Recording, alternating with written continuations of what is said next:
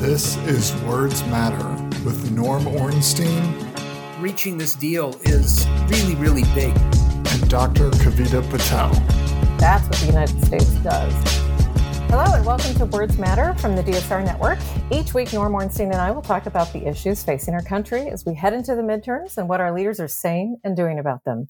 So today we've got an action-packed podcast, more than usual. We're going to try to hit a number of topics. We wanted to cover just a touch on the railroad strike, railroad workers strike, and just some of the recent developments. Also want to hit on a number of international matters. Certainly, Ukraine and Russia dominate the international headlines, but there are so many forces globally that are affecting anybody's day-to-day lives, even without them realizing. And then finally, in our bonus content, we'll spend some time talking about this incredible debate, literally and figuratively, between Fetterman and Oz, the candidates for the United States Senate in Pennsylvania, and how that is turning out to be a bit of a cluster for a lot of reasons that have most of it to do with Amendment Oz and some of it to do with the media coverage of Oz and Fetterman. So with that, let's get started, Norm.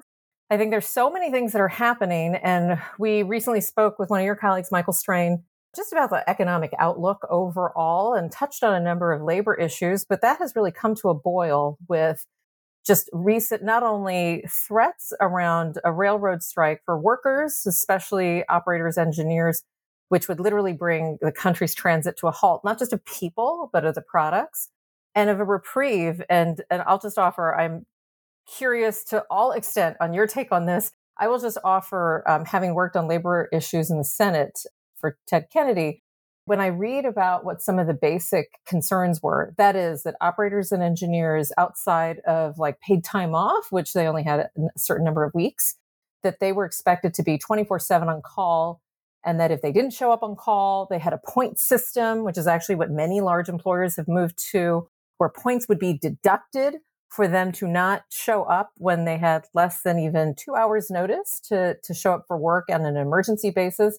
It actually reminded me, there are many things about medicine that are quite cruel and still exist that should not. This is actually one of those things that we gave up a long time ago. We knew that it wasn't humane for the patients or for the clinicians to actually expect people to take 24/7 call. And so here you have like what would be just basic human common sense. And that was just one of several, but I think one of the main issues. Norm, tell listeners your take on this. So the first thing is that having discussed the economy with Mike Strain, that if we did have a rail strike that lasted for any length of time, especially as you alluded to, because of the supply chain issues, it would have been a devastating blow to the economy, and it would have had a big impact on November and the elections. I just sort of got bemused this morning because the Wall Street Journal put up an editorial saying, where is Joe Biden when it comes to the rail strike, right before we had this deal achieved. And you've got to give credit to Biden, to Pete Buttigieg, the Secretary of Transportation, and obviously to all of the other actors involved for settling this. And as you say, Kavita, it's not just a simple labor issue of we want more money or we want more health benefits. It really was the fundamentals of the quality of life. And that includes getting sick leave and being able to take it without being punished for it. I think reaching this deal is really, really big. It's big for the rail system. It's big for the economy. It's big for Biden. It's big for Democrats. One just before we kind of get into a very global place, which, by the way, this exact commentary fits in quite nicely because it fits into this like post-pandemic global environment. I'm just curious because I saw that Wall Street Journal article, and I think you and I have probably personally ridden on the Amtrak when Joe Biden, then Senator Biden, and even Vice President Biden, and probably not as often President Biden, takes incredible pride. But it's very interesting because I think labor unions and the labor movements have really evolved. And in the last, even I would say decade, we have seen much less of what I was familiar with, which were, to your point, it was pay. It was these very kind of traditional, almost playbook of here are the issues we have to push on employers on. Here's how unions really represent this. But I think that you'll see Marty Walsh and then a number of other, Pete Buttigieg, as you mentioned, is there's almost a new era to what labor in this new post-pandemic world even looks like. And I think one of the points that this is brought up is flexibility. I mean, it was very rare in any workplace, much less a unionized labor environment, that you thought about family balance, flexibility.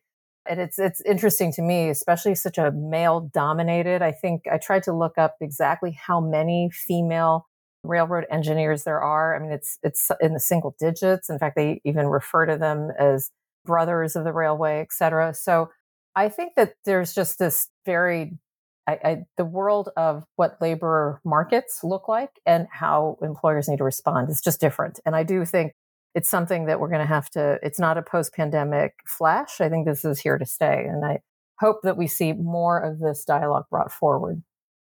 We may be seeing at least a tiny bit of a renaissance for labor unions, which would be enormously significant for the economy and for the quality of life that people have. It's been an enormous deterioration in union strength and in unions more generally. The tight labor market maybe creates a little bit of a different reality. And I think also with the tight labor market, you're seeing workers realize that they've got leverage that they didn't have before, and they don't have to put up with a lot of the crap that they have. And there's a greater willingness. We're seeing this in a whole lot of places to organize. And overall, I just find that a very positive development for the economy. And of course, we know that if Republicans take back power, one of the first things they're going to do is try and devastate unions. That actually you can count on. That is a bit of a playbook. So then let's get to, I think, where we were hoping to spend a decent amount of time talking about. I think we know that on Words Matter, we're really trying to bring issues, and especially in the forefront of midterms, elections, be they local, regional, federal. But I think that many of us, myself included, sometimes we're listening to the news or reading the news and we see these reports. Certainly the Ukraine, Russia, I mean, if I had to put my bets on where we would be right now with Russia and Ukraine, I will say I was very hopeful we would be where we are today, but I did not expect to see not only the resilience of Ukraine, which was also, by the way, I think leveraged by additional countries into NATO, and then certainly on our kind of sister or brother podcast, Deep State Radio, we can count on David Rothkopf getting into this. This is his backyard. But I don't know if people quite have processed, and Norm, I'd love to hear your thoughts about, I've tried to explain to people why it matters, why what we did in the United States for Ukraine or what we didn't do really matters kind of locally and the politics that play out domestically. We certainly have hit on supply chain, but I think that climate issues, labor force in general, there's so much that I've discovered in terms of even, and Norm, this is something that is near and dear to my heart. Clinical trials all around the world basically came to a halt when COVID started and then kind of slowly, tentatively picked back up kind of in the recovery phase. Much of our manufacturing, much of our clinical trial sites as well go on in the EU and also China. In fact, there is an over-reliance on manufacturing in China by companies that are incredibly well subsidized or even headquartered in the United States. Everything about Russia, Ukraine, China, and geo-relations changed that. And so we're seeing now a drawback across cancer treatment and research portfolios, still about like 25 to 30% down in research. And this is not research that you can just kind of move from one country to another easily. It comes with personnel. Then that gets me to the second point, which is the effect of literally taking out a part of a population, including the mothers, including the children, including the caregivers.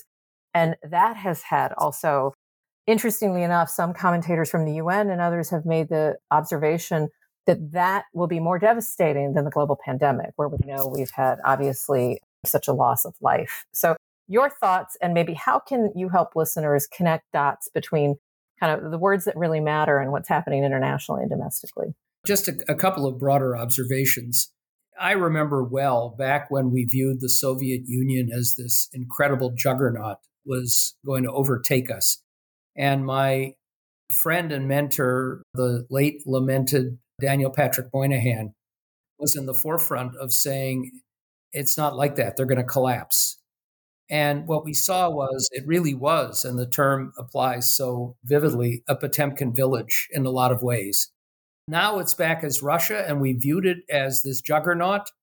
And what we're seeing, and we can get to the role that the U.S. has played and what it means more broadly, is that it was another corrupt, hollow regime with a military that was supposed to be the second best in the world, that is mediocre at best and has collapsed under the weight of all of this. And that's interesting. Now, what's also interesting and challenging domestically is I've seen these surveys. The first month or so of the war, Americans were paying enormously close attention. And the cable news networks were almost 24/7 on Ukraine and Russia.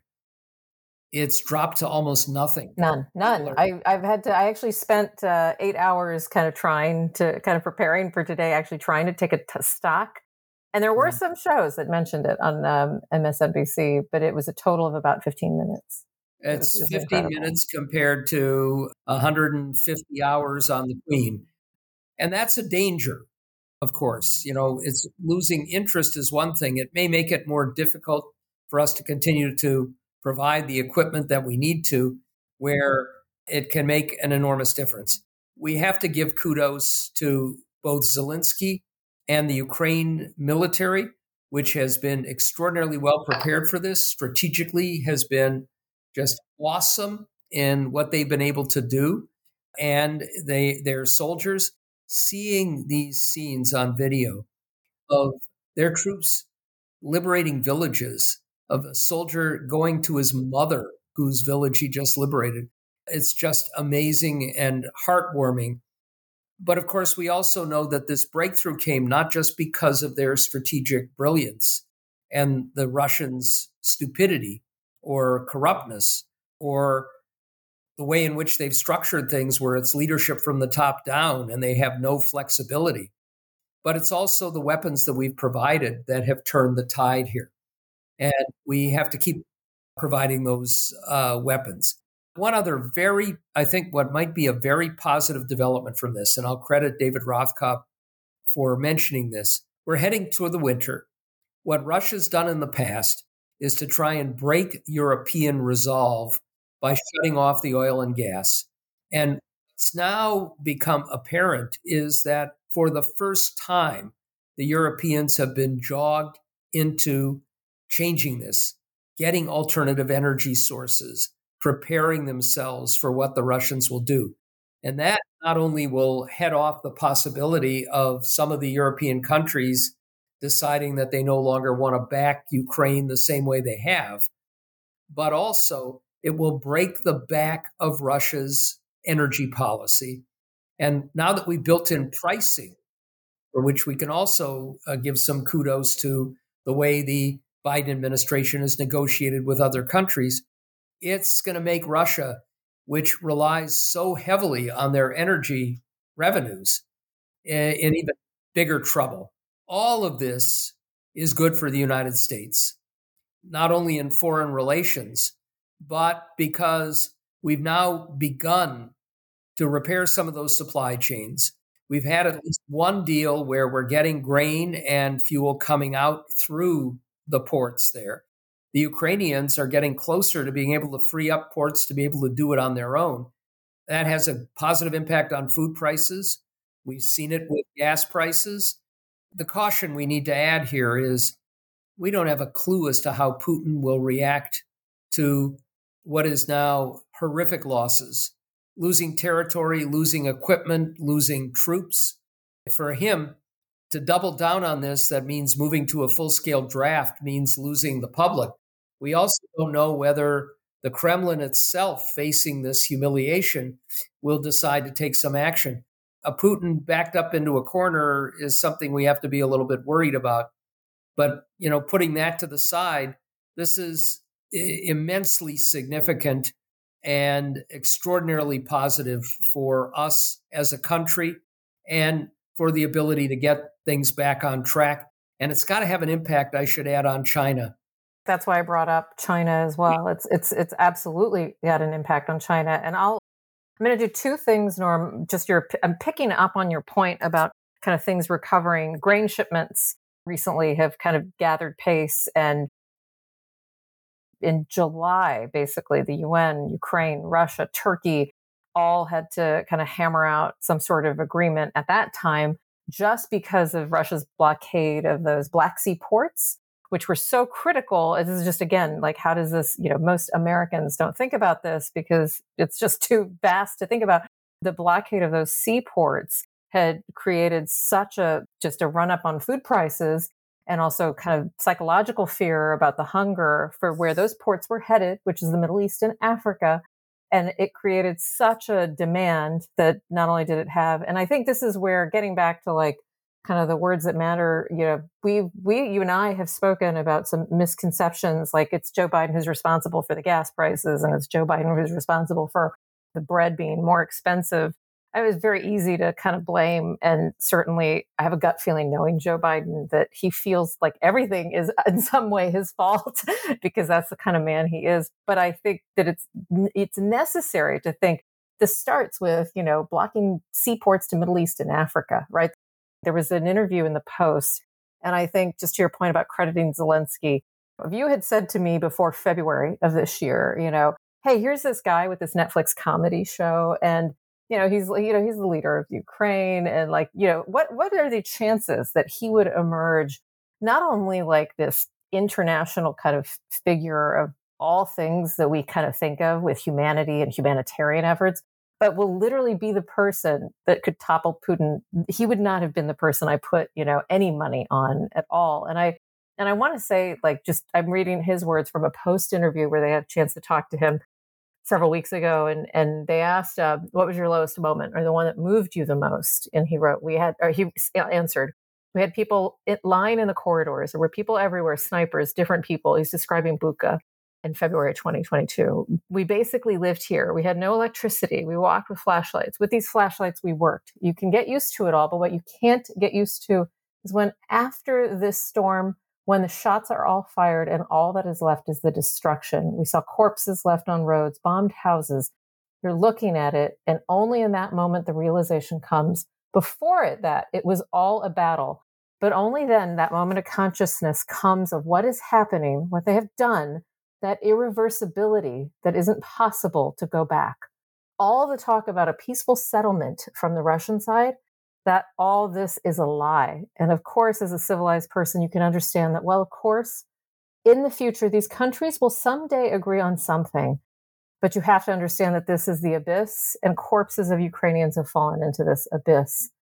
And every time you want to walk across or jump over this abyss and agree on something, you'll see these people who are killed. So I think to me, what I was kind of just scrolling through news and kind of reading that, to your point, Norm, you have to kind of go back to February and remember that 24/7 coverage and those images. But I think Zelensky summarized it well. Like, we can talk about peace. We can talk about opening ports. We can talk about Americans finally being able to get, grain and access in other countries as well. But none of that is going to reverse, the destruction. And it also made me pause and think about how many times over these scenarios have happened that aren't getting coverage. We did have this has come up before. We've had many kind of examples of genocide where we have chosen to, it's not important because it's not a country that matters. It isn't as powerful of a country. It's not people who look like us. And I think that to me, in a very naive way, you could say, but I'd love your reaction to this. When I think about the issues with voting rights and why representation matters, it translates back to this. In the world, we're all trying to make sure that those corpses, those moments, and in the United States, it's Black men and women who died in order to have rights for this generation. It's women who went through so much harassment and denial so that others could have it. It's all the same. And it's kind of, for me, an even more just very clarifying, this is a calling for this moment, this time, to come forward just as civilized people and stand up against it. So I want to reflect on a historical moment that has great relevance. When Harry Truman ran for president in 1948, he ran successfully against the Do Nothing Congress. It was a Republican Congress. The fact is that Congress gave us the Marshall Plan. And that was a visionary moment for Harry Truman and General Marshall. And it was extraordinary. We were in the aftermath of a war. We wanted to devote ourselves to domestic considerations. We poured a huge sum of money into reconstructing the devastation from our enemies. And you would be hard-pressed to find something more significant in creating the stability and prosperity of the post-war world. Now, what's likely to be, even as of today, a $600 billion bill to rebuild Ukraine, because Putin has basically, as you said, just leveled cities, devastated the infrastructure. Much of that burden is going to come to Europe, but not all of it. We are going to need another Marshall Plan. Now, a lot of the Republicans in Congress at that point had been isolationists, but they understood. And in the aftermath of the war, they basically stepped up to the plate. If we have a Republican House next year, a House dominated by Jim Jordan and the Freedom Caucus, they may very well first shut down the government, very possibly including the Defense Department, making it impossible for us to continue to provide weapons to Ukraine, which could mean a turnaround in this war.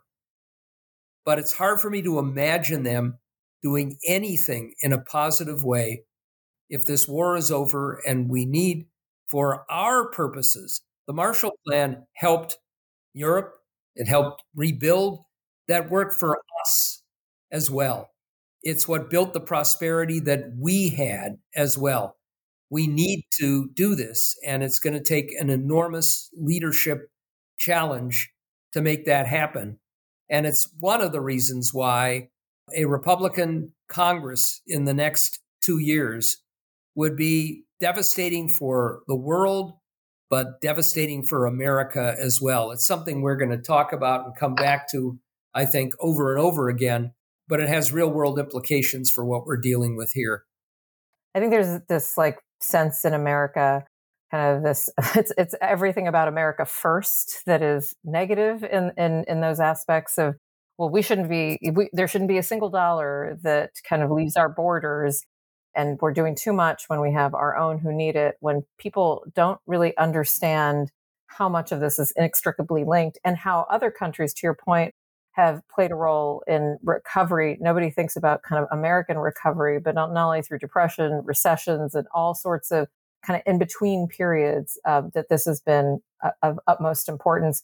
And then I like to remind people, foreign policy is not my strength, but what I learned in kind of being around and in the midst of certain foreign policy issues in the government was how much, when we think about our presence, not just embassies and workers, that Americans who are working in global organizations, but our military presence, and how essential. It was very clear to me when we start to think about Ukraine and Russia and the kind of political spillover it's had.